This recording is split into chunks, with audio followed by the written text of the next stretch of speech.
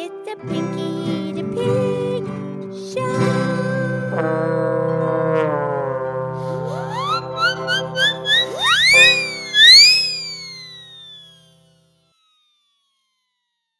Okay, this is me. This is Pinky the Pig.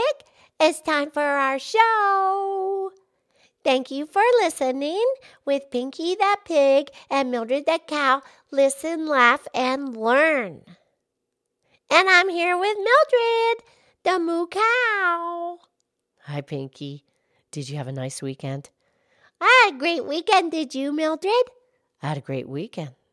And you know, today, I know it's March 1st, and now it's March, and we're going to march into March. oh, very good. And you know what Lady Lynette and Farmer Tommy did over the weekend? What? They went snowshoeing, and they bought their own snowshoes. They got them a couple weeks ago. Oh, they did. Yeah, we were in the feed store. We went in the feed store, and they had them there. They were on sale, and they bought them. Oh, you got to go in the feed store? Oh, I go in the feed store. I wear a special jacket. Oh, yeah. Mm-hmm. Yeah, so they've been snowshoeing. Go ahead. They've been snowshoeing before, but they rented snowshoes. But then they went on Saturday. They bought their own. They had so much fun. Yeah. Did they go out into the wilderness? Well, no, they actually went to a specific area because they didn't want to mess going into the wild country and make an avalanche or anything. Yeah, that's smart. Yeah, and everybody knew right where they went. They didn't want to take a chance getting lost in the wilderness. Right. But they saw very few people. They went out and they had a really fun time. They saw a sled. Oh, someone was out there with a sled? Yeah, and remember we did a podcast on sledding and dog sledding. That's right, Pinky. That was episode 45. Yeah, we invite our listeners to listen to previous episodes. Yes. So, Pinky, snowshoeing, it goes back 6,000 years ago, and we believe it started in Asia, in Central Asia. Yeah. Because that's how they would get around on the snow. They built the original snowshoes out of wood, strips of wood, and they would use the wood called white ash. They determined later that was the really good wood to use. Okay. And then they would use animal hide strips and tie together to make the lacing, the rawhide netting. Yeah. But Mildred, I think they saw that big rabbit called a snowshoe rabbit hare because they had a great big hind feet and they walk on top of the snow. Well, perhaps that's where they got the idea. Oh, I'm sure of it. Right, and over time they have perfected the design because it used to be really hard to keep them onto the bottom of your boots. Yeah, no, they have bindings now. Right.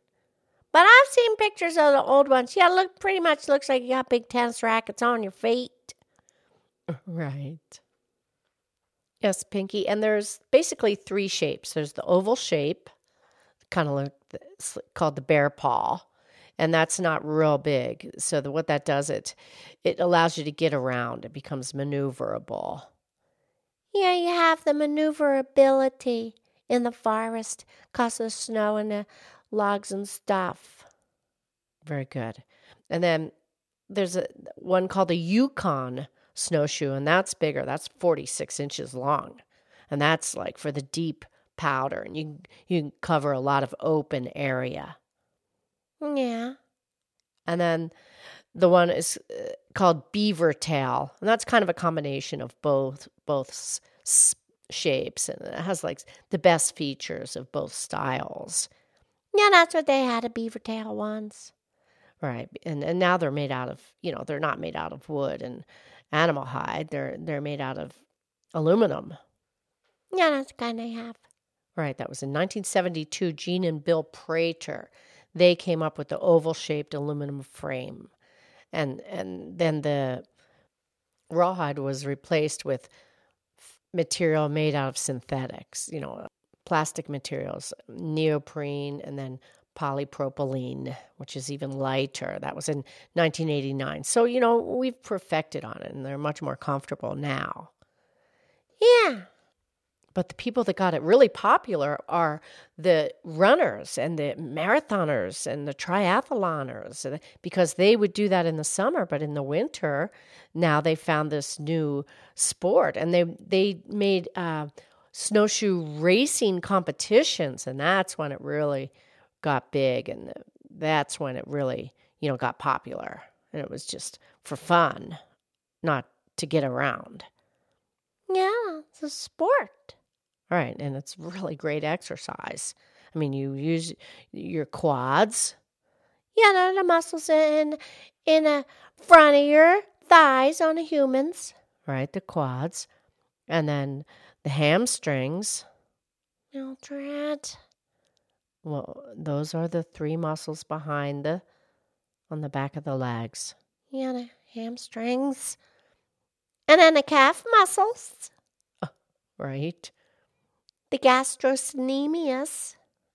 And then there's another smaller one, the calf muscle. You're familiar, Mildred? I am.